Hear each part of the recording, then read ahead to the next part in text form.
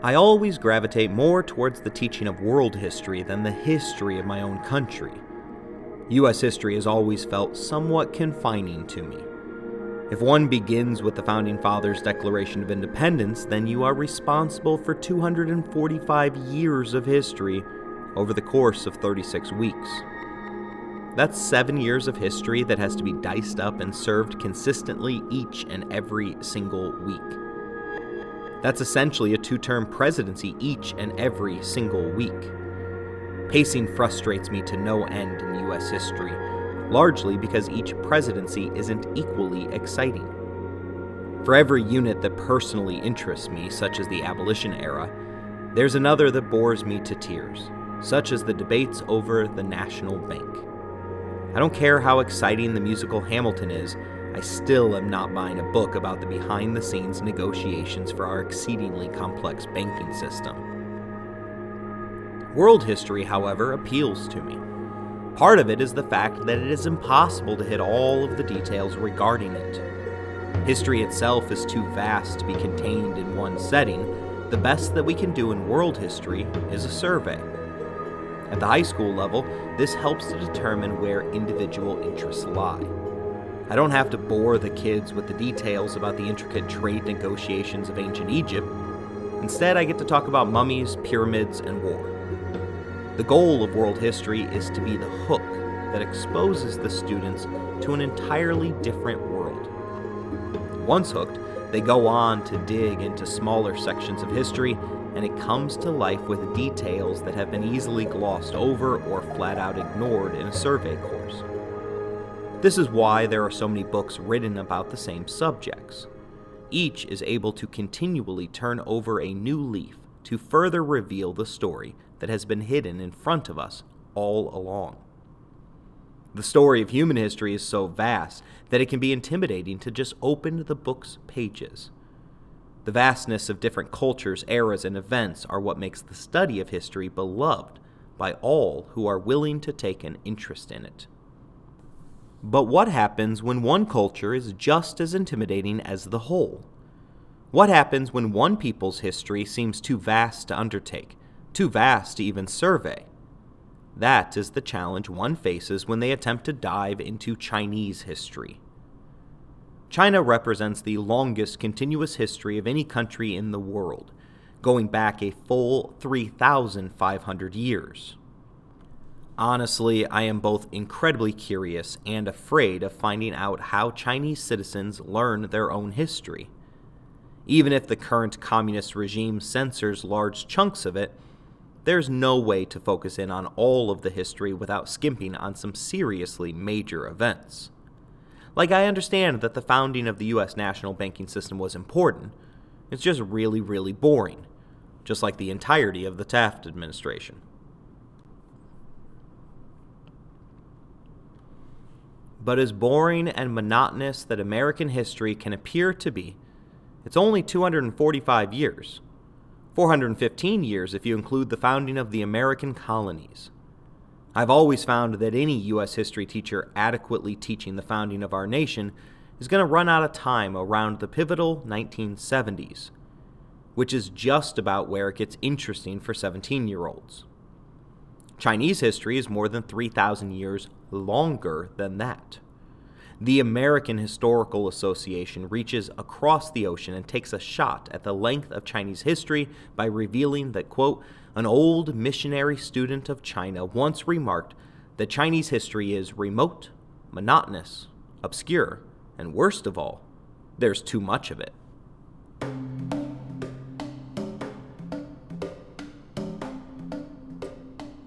All of this is pure excuse building for what I am about to undertake, which is an incredibly difficult task. The focus of this series will be on Mao Zedong, the father of Communist China, a man whose determination and vision paved the path for the Chinese Communist Party's continued rule today, a government whose reach is continually expanding through global diplomatic efforts. Their continued rule is also one that regularly poses a threat to American hegemony, and thus runs the risk of falling into the Thucydides trap, a theory which posits that the U.S., as the established power, and the People's Republic of China as the rising power are on a collision course towards war. But as we focus on Mao, we'll attempt to include the portions of Chinese history that helped to produce the man that brought communism to the Far East, and the individuals who enabled, resisted, lived, and died under one of the most evil dictators in world history.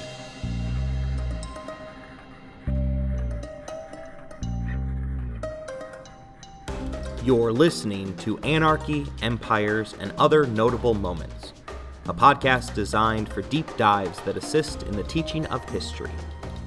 This episode is about the life and legacy of China's most infamous dictator, Mao Zedong, his rise to power.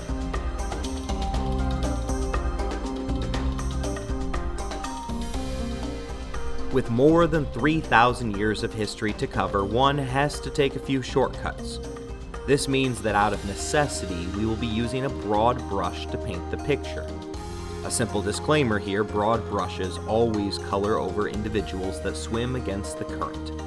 That means that there is a guarantee that my generalizations will be as off to professional scholars as much as my pronunciation will be for many of the names that aren't the most famous in the story. But just like with pronunciation, you have my promise that I will make every effort to get the overall story correct. We'll start with one of the broadest brushes in my inventory. The entirety of Chinese history follows a basic 300-year dynastic cycle. Here's the overly generalized version. Step 1. A new ruler rises to power through military conquest. They emerge as the new power and establish a dynasty in the second step, by passing their rule to their son. And yes, I mean son, as Chinese history is deeply paternalistic. Step 3 encompasses the next 50 to 100 years, during which time the new dynasty expands their territory through military conquest. Step 4 involves the Middle Ages of the dynasty. For the next 150 to 300 years, which on the far end encompasses the entirety of U.S. history, the regime settles down and avoids conflict whenever it is able to.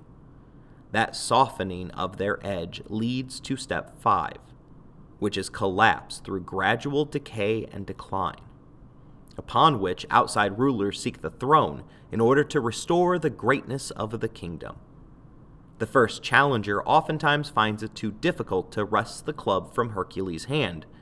Thus, Step 6 typically encompasses an average 50 years of chaos until the next ruler is able to establish their rule through military conquest, pass that throne to their son, who will expand the empire in order to make their name as great as their father's, but whose grandchildren will be born to riches and a peace that breeds contentment.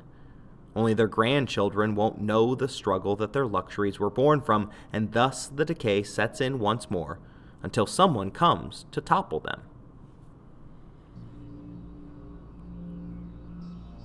There are exceptions to this 300-year dynastic cycle. The longest Chinese dynasty in Chinese history was the Zhou dynasty, which lasted for 790 years.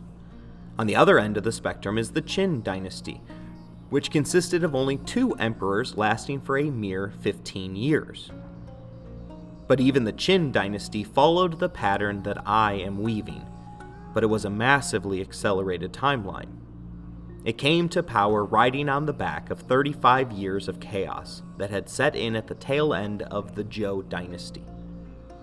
Qin Shi Huang, the first emperor of the Qin dynasty, defeated the last remnants of the Zhou, and along with his son, the second and last ruler of the dynasty, conquered 6 of the 7 warring states vying for control of the Zhou's remaining scraps.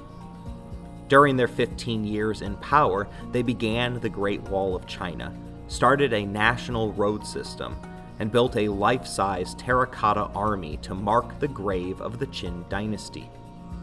As they stopped conquering, however, a popular revolt broke out and the empire weakened enough to make way for the Han dynasty, the second longest dynasty in Chinese history, and the one that most consider to be the golden age of China.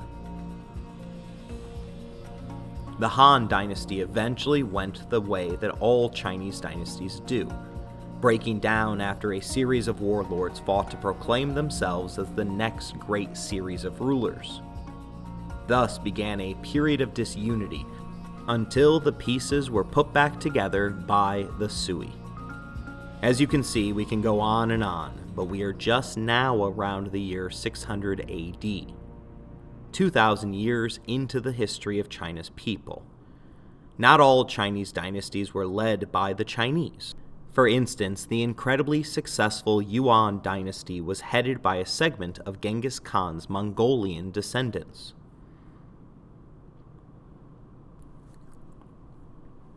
The dynasty that came prior to Mao Zedong's Communist China was the Qing dynasty, which had begun in 1644. The early 1900s, when the events that today's podcast will focus on came to be, were nearly 300 years into the dynastic cycle. Anyone who knew their Chinese history would have known that the time was ripe for new ideas.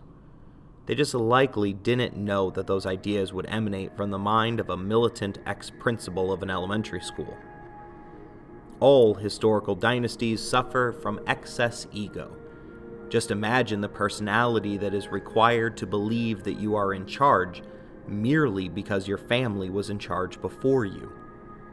That worldview doesn't make room for any sort of meritocracy. Even among the ego-driven leaders of history, the Qing dynasty takes the cake. They viewed themselves as not just superior to the people that they led, but instead they viewed themselves as above every other kingdom in the world. This viewpoint is first and foremost among the reasons that the Chinese never directly competed with Europe during the Age of Exploration. After all, it's a bit ignorant to assume that the Europeans could sail around the entirety of the world before the Chinese could even get to Australia. China's Zheng He was one of the greatest explorers in world history. He sailed for the Ming Dynasty during step 4 of our oversimplified dynastic cycle. That's the stage where the dynasty suffers gradual decay. The decay had set in to such a point that the Ming Dynasty would soon be replaced by the Qing. But let's stick first with the legendary voyages of Zheng He. In 1492, Columbus sailed the ocean blue with 3 ships.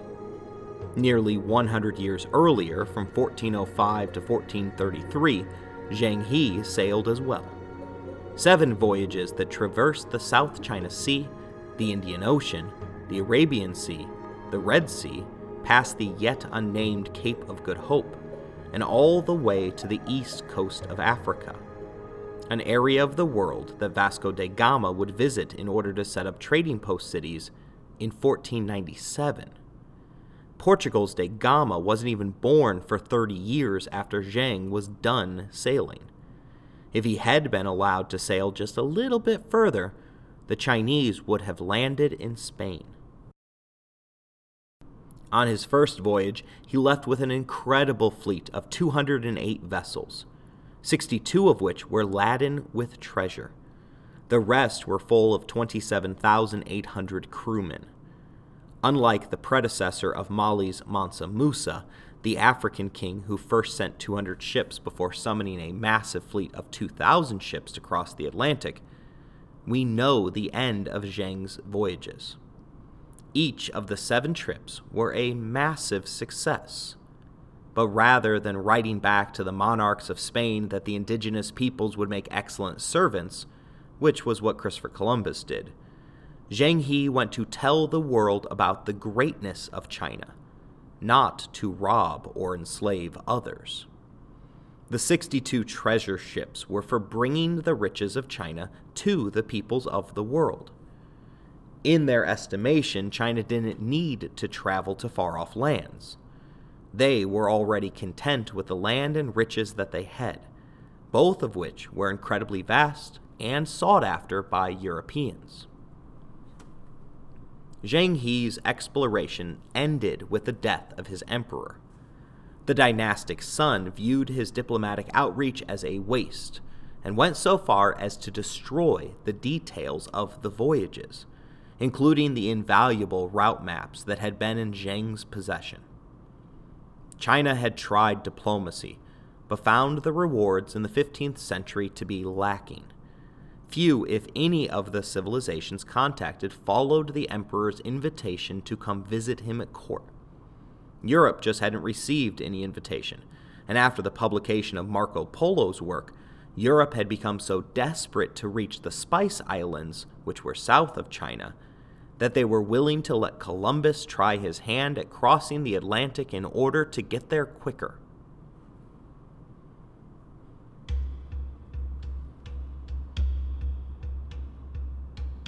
Even among the Chinese, the Qing viewed themselves in high regard.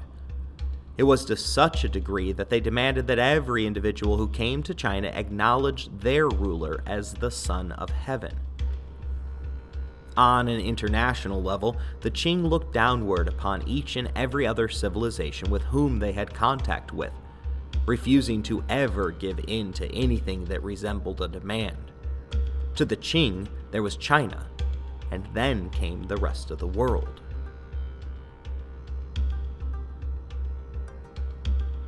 The Qing again followed the dynastic pattern so common to China's history. It began with a multi-ethnic military agreement between units that included the Han, Manchurians, and remnants of the Mongols. It was the ruler's son who chose the name Qing for what would prove to be the dynasty of Imperial China. 100 years into the formation of the dynasty, the Qing extended their territory through 10 great campaigns. This expansion successfully elevated the Qing to the status of the 4th largest empire in world history, and China became the world's most populous country for the first time. It has been a title that they've been unwilling to relinquish. But what goes up must inevitably come down. The dynastic decline soon followed. Foreign interference, internal revolts, corruption within the taxation system, slow economic growth, and rapid population increases all weakened the Qing. But it was the humiliation at the end that would be most remembered.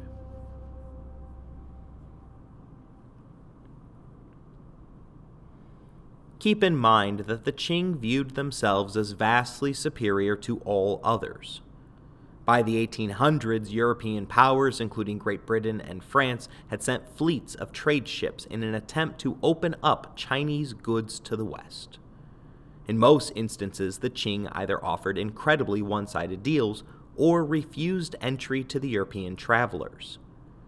This proved unacceptable to the rising powers of the Western Hemisphere.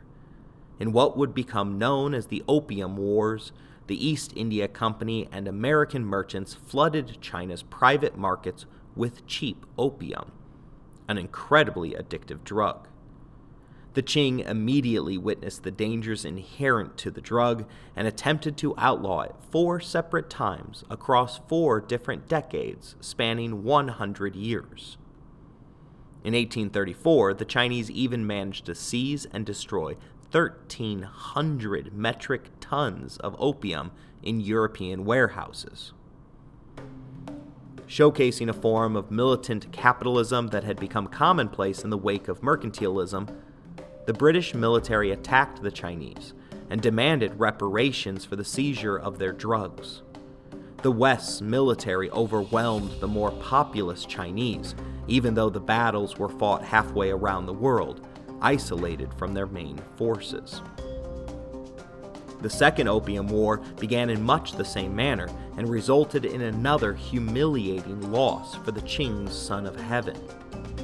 The losses paved the way for the unequal treaties, which ceded Chinese sovereignty over key portions of their own homeland, including granting the imperial nations the ability to freely navigate Chinese rivers, as well as ownership over key harbor space. The West also demanded foreign extradition rights, which would allow them to take any Chinese citizen to their own judicial courts if they were accused of a crime.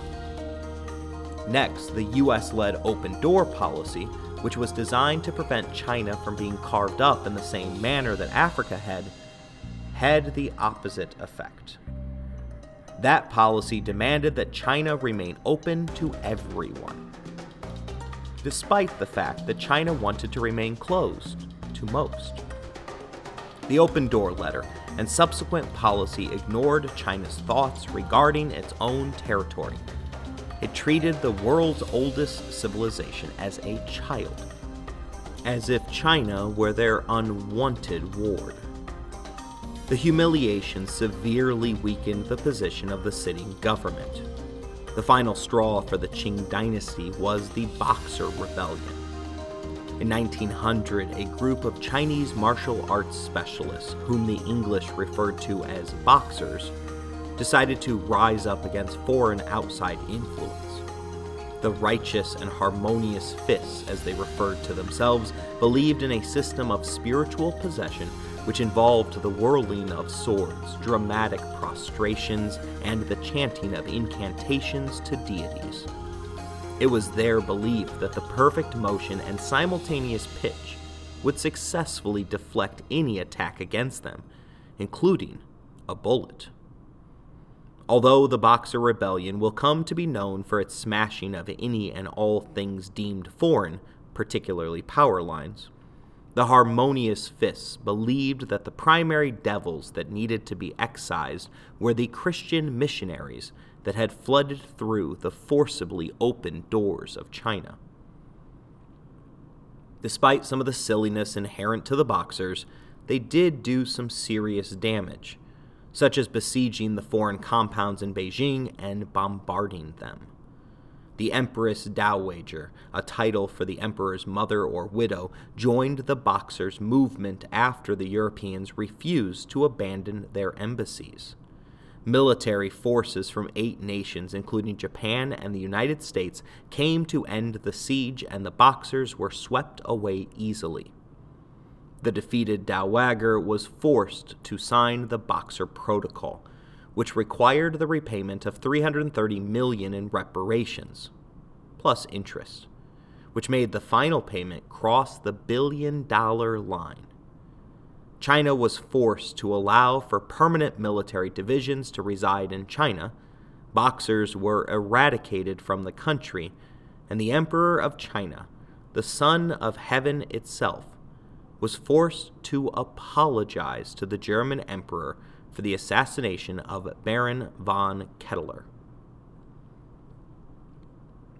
15 years later, the term Century of Humiliation would work its way into the lexicon of the Chinese, signifying a period between 1839 and 1949 where the sitting dynasty failed to assert Chinese dominance over the world.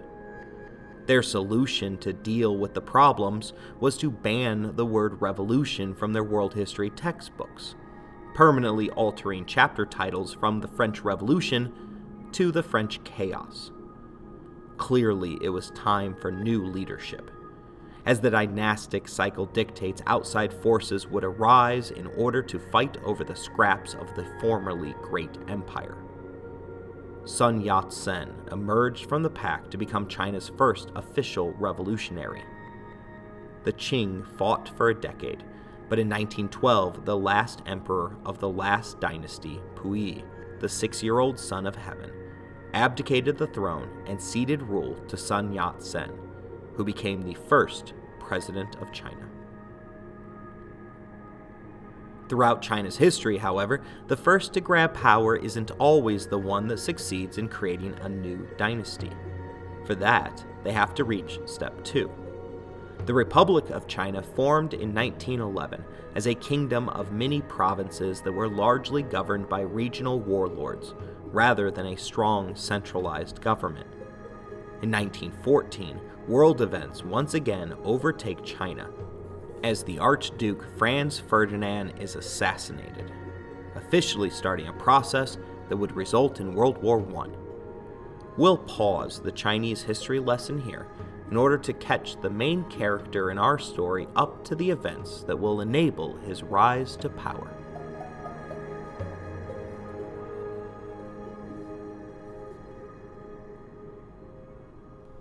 Mao Zedong was born on December 26, 1893 in Shaoshen, Hunan Province. That makes him 6 years old during the Boxer Rebellion and a teenager during the fall of the Qing dynasty. Shaoshen was a small hilly region in the southeast of modern-day China. His family was decently well off by the standards of Chinese peasantry. After serving in the army, Mao's father was able to purchase his family's land after it had been seized for unpaid debts. Mao never got along with his father, and once claimed that he had learned how to hate him. This severed relationship with his father can help explain some of Mao's initial distaste of capitalism. His father had gained economically at the expense of others who were less capable than he. Working connections, the elder Mao achieved the status of rich peasant, largely by buying up rice from desperate poor farmers in order to then flip the product to regional rice merchants. Thus, the family holdings continued to expand as his father bought up the mortgages of indebted peasants and then profited off of the interest payments. This desire to further his own family's wealth at the expense of his morals is likely what broke the relationship between father and son. It must have seemed to the young man that his father loved money more than his child. At age 13, Mao was pulled from school in order to help out the family full-time on the farm. While he had not been a particularly successful student, Mao was an obsessive reader. This likely points to the fact that he was more of a high-ability rather than a high-achieving student. The difference between the two is that the high-ability student is naturally smart and capable, but they have to feel interested or compelled in order to learn within the structures of a traditional school. High-achieving students may not be as naturally capable on a subject, but will work incredibly hard in order to please their superiors. Mao was a voracious reader who seemed to enjoy learning about subjects that interested him. Unfortunately, his school was extremely traditional and focused on conventional Confucian principles. Self-identifying his schooling as restricting, Mao would tell all whom he met that he had learned to hate Confucian teachings by the age of 8. During primary school, he claimed that his heroes went beyond traditional Chinese history and crossed cultural boundaries through his near worship of George Washington and Napoleon Bonaparte. Being pulled from school for a life on the farm wouldn't be enough for a dreamer such as Mao. Ross Terrell, a Mao biographer, points out the role his father played in the formation of his son's core personality, stating bluntly that Zedong's upbringing was secure. Other boys of the same era could expect less than Zedong got. He did not go hungry, his clothes were few, but they were not rags. His mother put order and dignity into the life of the household. Zedong's big problem was his father. His yearnings were of the spirit.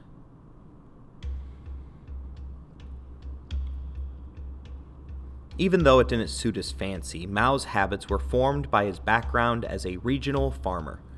Biographer Stuart Scram claimed that his early life shaped his absence of diplomatic skills, including a lack of social graces and of a concern either for comfort or appearances.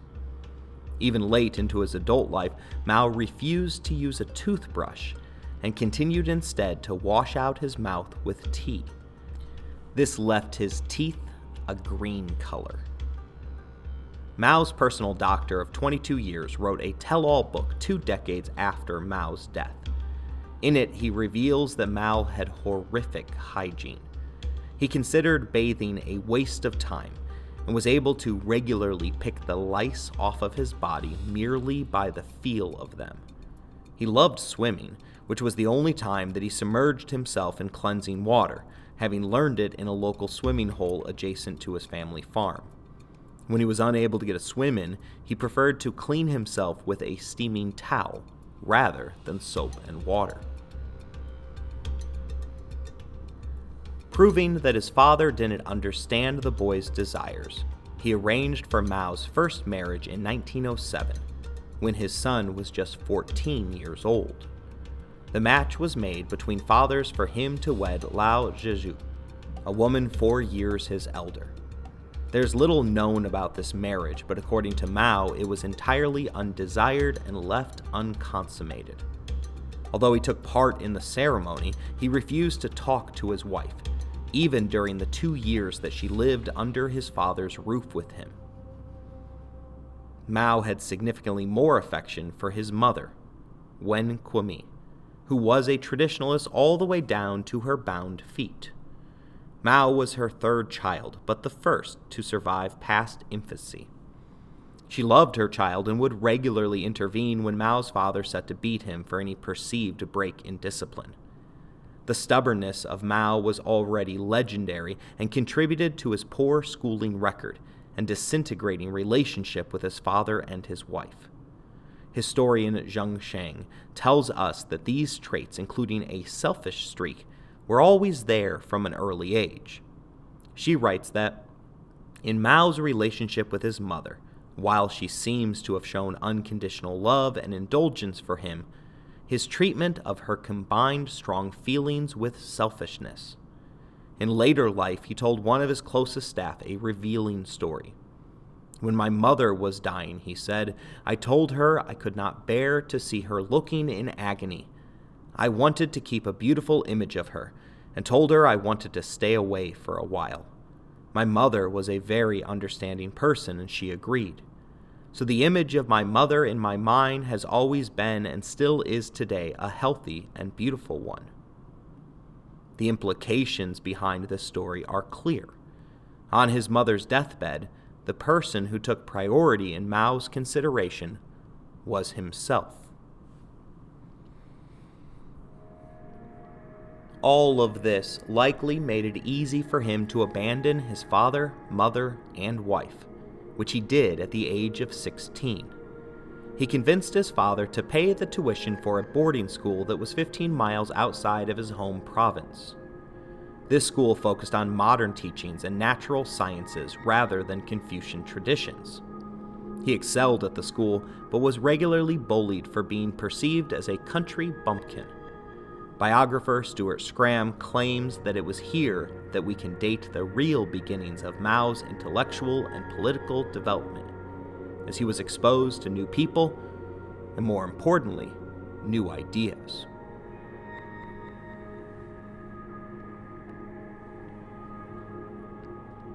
He parlayed his successful start at the school to attend a new school in Shaanxi, the capital of Hunan province. The move happened in 1911, a mere year before the Qing dynasty would officially abdicate the throne of China. Shaanxi is described as a revolutionary hotspot, largely dedicated to the rise of Sun Yat-sen. Mao became an adherent to Yat-sen, largely via Sun's newspaper, The People's Independence. He was so infatuated that he published his first political essay in the school newspaper. School provided him a platform for his revolutionary instincts. He and his friends publicly cut off their pigtails, which were a sign of subservience to the emperor, and then went on to forcibly cut off those of several classmates. Outside the view of his father, there was no one to discipline the young Mao. When Sun Yat-sen rose, Mao joined him, volunteering as a soldier for the rebel army in the Xinhai Revolution. After the army was victorious in 1912, Mao resigned, having served for 6 months. There's no evidence that his service was significant to the outcome or that he was known to the leadership. All that is known is that Mao was willing to serve in the military when it was needed. If he had stayed in the periphery of Yat-sen, or had Yat-sen's rule lasted longer, Mao Zedong could have turned out radically different. The Xinhai Revolution advocated for Yat-sen's political philosophy, which centered on 3 modern ideals of nationalism, democracy, and people's livelihood. It was during this time in the military that he encountered socialist ideas for the first time. He wasn't an immediate convert, but remained interested and subscribed to socialist newspapers. Once out of the military, Mao lived the life of a lost college freshman. He tried his hand at becoming a police officer and a law student before taking classes at an economic school that only taught in English, a language that Mao did not speak. Even odder, he attempted to enroll in a soap production school. During this time of intellectual wandering, he liberally consumed some of the greatest intellectual work available in the world. He read Adam Smith's Wealth of Nations, which forms the basis for capitalism. He was also fond of state-of-nature philosophers, such as Montesquieu, John Stuart Mill, and Jean-Jacques Rousseau. He even consumed Darwin, making sure that his personal ideology would have some elements of only the strongest survive. His love of the library began when he was 18 years old and drifting through school as well as life. Mao writes that, "I arranged a schedule of education of my own, which consisted of reading every day in the Hunan Provincial Library.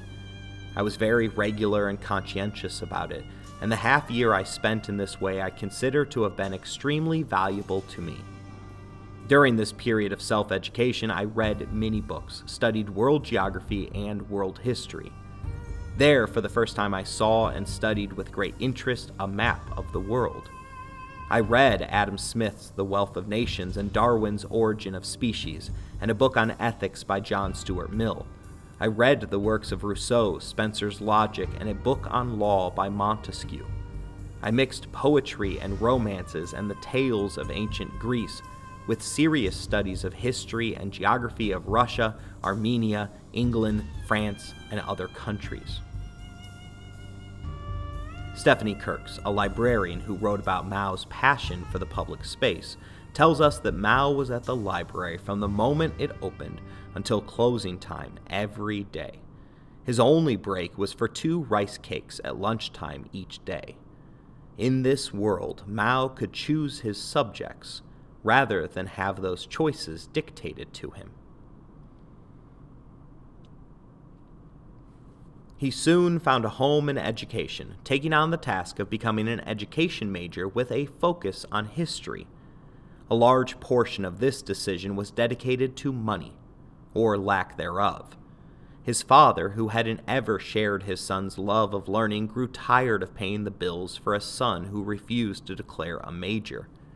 He cut off his tuition payments, and Mao was forced to move into a hostel, completely destitute.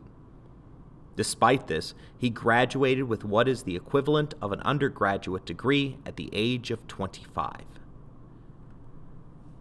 Graduation day is in September of 1918 at this moment in history, which means that World War I has been ongoing for the past 3.5 years. While he was a student, Mao took time to tour the Hunan province. It was during this time that he became critical of the imperial history of China regarding foreign interventions. From this would form the beginnings of his political manifesto, including 2 of his 3 big mountains that would be the basis for Mao's political future. Those mountains standing in China's way were imperialism, feudalism, and crony bureaucratic capitalism. During his schooling at the local teacher college, he joined and led student groups. He wrote on and spoke out against feudalism, the need for a restoration of traditional Chinese military virtues, the importance of individual initiative as well as conscious action. He founded the New People's Study Society, a group of 70 to 80 individuals, most of whom would go on to join the CCP after its forming. He also became connected for the first time with Chen Tu-hua, the first official leader of the Chinese Communist Party.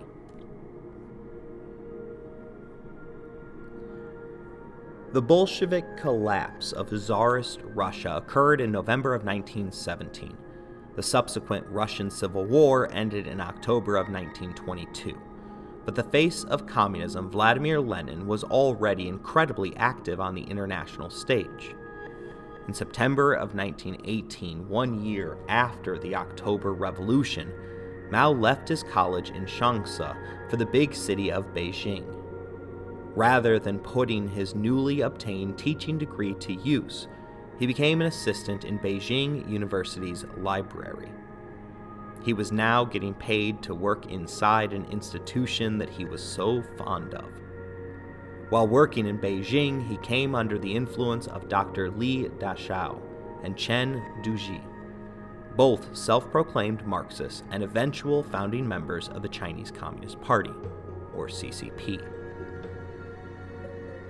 The so-called mountain of imperialism was rooted in the reality that China, the world's oldest civilization, had been regularly bullied by the West.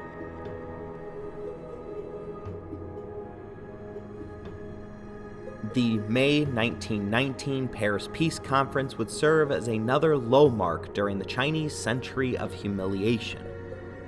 China played an important role for the Allies during World War I. Although they had started out neutral, China struck a deal with England in July of 1916 to supply 50,000 laborers for the war effort.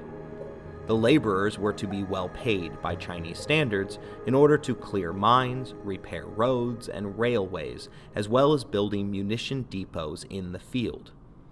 As you might imagine, the Chinese workers faced extreme prejudice, despite the importance of the work they were doing for the Allies. This can be illustrated by the fact that the Chinese laborers were typically not even allowed to interact with anyone outside of the labor camps. Despite the continuous affront to their honor, China officially declared war to Germany after a U-boat killed 543 workers headed to England via a stopover in Canada. The declaration of war occurred only 4 months after the American effort began.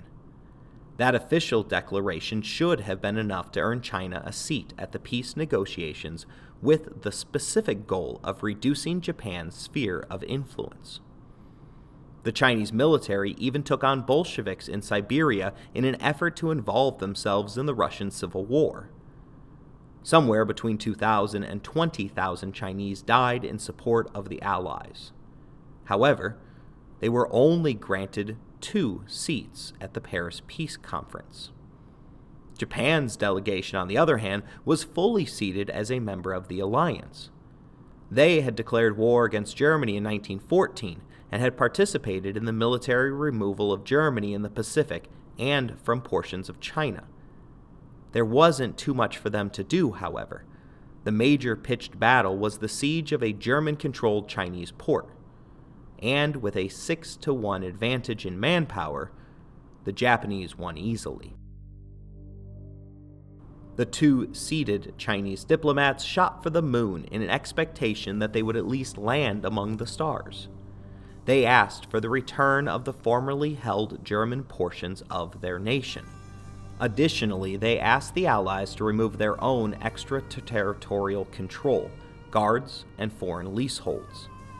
Thus, in one stroke, the Chinese asked to remove the French, British, and Americans from a land that they had controlled since the onset of the Opium Wars.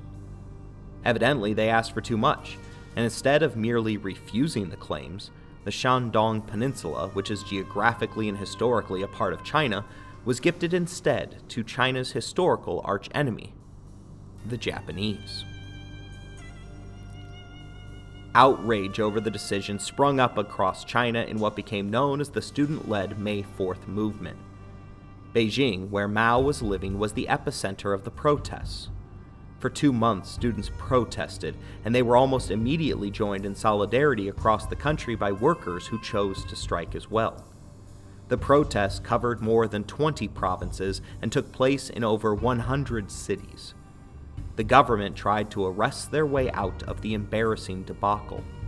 More than 1,000 students were sent behind bars, but rather than suppressing dissent, the actions of the May 4th movement strengthened the dormant force that was Chinese nationalism. The century of humiliation would soon prove to be something entirely of the past. The Chinese were now being led by the youth in an effort to rediscover their cultural pride within their history and the Chinese place within the world. Under pressure from their people, China became the lone participant from the Paris Peace Agreement that didn't sign the Treaty of Versailles. Rather than applauding the regime for acting in solidarity with the protesters, they denounced their own government for failing to obtain what they thought had already been paid for by the hard work and lives of tens of thousands of Chinese workers. competitive nationalism, as in, we Chinese are so much better than the Japanese, who couldn't even come up with their own written language and therefore stole ours, emerged in China, and soon Japanese products were being boycotted across the nation. Mao was heavily involved in the May 4th movement, writing in 1919 with all the wisdom of a man in his 20s who believes that he's invincible. He states, "The world is ours. The nation is ours. Society is ours. If we do not speak, who will speak? If we do not act, who will act?" On the 20th anniversary of the movement's beginning, Mao wrote a newspaper article calling the movement a new stage in China's revolution against imperialism and feudalism, both of which were mountains that he felt needed to be overcome. Mao's philosophical thought wasn't yet fully developed, however. While he embraced red symbolism and the role of the military, both of which were seen in numerous Mao references to the army with the red flag, he didn't yet foresee a prominent place for the peasantry of rural China. For him, this was to be an intellectual revolution. While neither the movement nor the moment toppled the government of China, it had important, long-lasting implications. The May 4th movement led to the new cultural movement. In this movement of intellectuals, democracy was looked down upon as a solution to societal ills. Communism, they argued, was the superior form of government. The movement also introduced vernacular Chinese, which made it possible for the lower rungs of society to read, which in turn granted them access to the writings of Mao and other contemporary Marxist thinkers. It also resulted in the successful reorganization of the nationalist Kuomintang Party of Chiang Kai-shek, and resulted in the eventual creation of the Kuomintang's temporary ally, the Chinese Communist Party.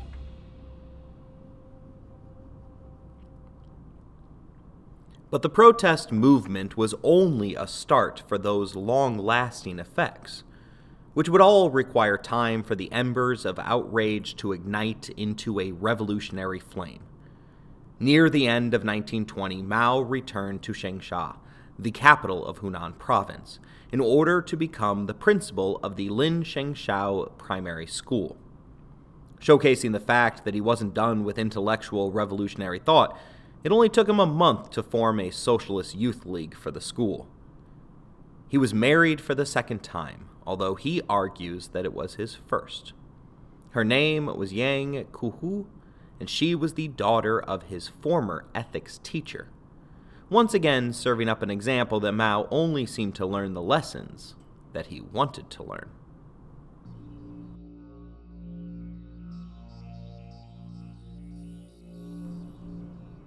His father-in-law had become a father figure to him in all things. Going well beyond the role of an ethics instructor, Kwa Hee's father developed a friendship with the young Mao, and along with serving as the lead recommender for Mao's Beijing library job, he had him over to stay several times at his house. It was during one of those visits that Mao fell madly in love with the man's daughter. Mao was likely attracted to his future wife's natural instincts towards deviance. Rejecting Confucian traditions, she was labeled by her schoolmates as a rebel for her refusal to pray according to their standards, or to cut her hair short, which was tradition. Although the two were mutually interested in each other, Mao never made a move towards cementing the relationship until he had the means to support his would-be spouse. Highlighting the fact that he wasn't from money, however, the two were married without any formal ceremony or celebration. The happy couple would go on to produce 2 children together. Their love story won't end well, but that will be part of the next tale during the life of Mao Zedong. And I promise that we will pick up the tale of this marriage during our discussion of the Long March. In 1921, though, Mao was an attendant at the first Congress of the Chinese Communist Party. It was here that the CCP, having grown out of study groups, was officially founded. The entire party had a membership that came in somewhere between 50 to 60 individuals. Mao was one of just 24 delegates at the Congress. The party was easily manipulated at this early point in their history. Bolshevik Russian observers bullied the CCP into forming a political alliance with a nationalist party known as the Kuomintang. The thought was that both needed each other to have any chance at achieving power. And once in power, there was always the possibility of transforming the party from the inside out. Their alliance with the party of Sun Yat-sen was officially cemented in 1923. At this point, Mao was as deep into diapers as he was communist ideology, having 2 infants to raise. He took a break from family life during the winter of 1924-25, during which he witnessed the shooting of a number of peasants by foreign police in Shanghai. It was this incident that reportedly opened up the future dictator's eyes to the revolutionary possibilities of the peasantry, a social class which he himself had been born into. The role of the peasant at the head of the revolution would be one of the defining differences between Mao and fellow communists Marx and Lenin. Marx had a particular dismissive attitude towards peasants, instead choosing to believe that poor urban workers were the truly revolutionary class. In his writing, The 18th Brumaire of Louis Bonaparte, Marx compares France's peasantry to a sack of potatoes, and claims that they are incapable of asserting their class interests in their own name, whether through a parliament or a convention. They cannot represent themselves.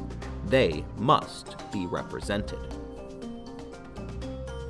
Organizing the peasants of Hunan province consumed the next few years of his life. A natural agitator, Mao was forced to flee from his home after angering a local warlord. He became the acting head of the propaganda department of the Nationalist Party, which had been actively recruiting peasants in an effort to swell their political power. Showcasing his love for academia, he began to edit the publication Political Weekly and served as principal for the Peasant Movement Training Institute. Soon, Mao would need to call on his former students in a fight against his nationalist allies. The looming fight was crystal clear to all who were paying attention. In March 1925, Sun Yat-sen, the father of modern China and the first leader of the Kuomintang, passed away. The respected statesman had fought his final battle in his war against gallbladder cancer. From its inception, Yat-sen's successor, Chiang Kai-shek, hadn't seen the need for the Kuomintang's alliance with the CCP. And within a year, the Chinese Civil War will begin, and the ally-less CCP will be put on the run. Mao's second marriage will fall apart, his life will be threatened every single day for a year, and he will come out of it all as the unquestioned leader of the People's Republic of China. All of that and more regarding Mao Zedong's rise to power will be included in our next episode.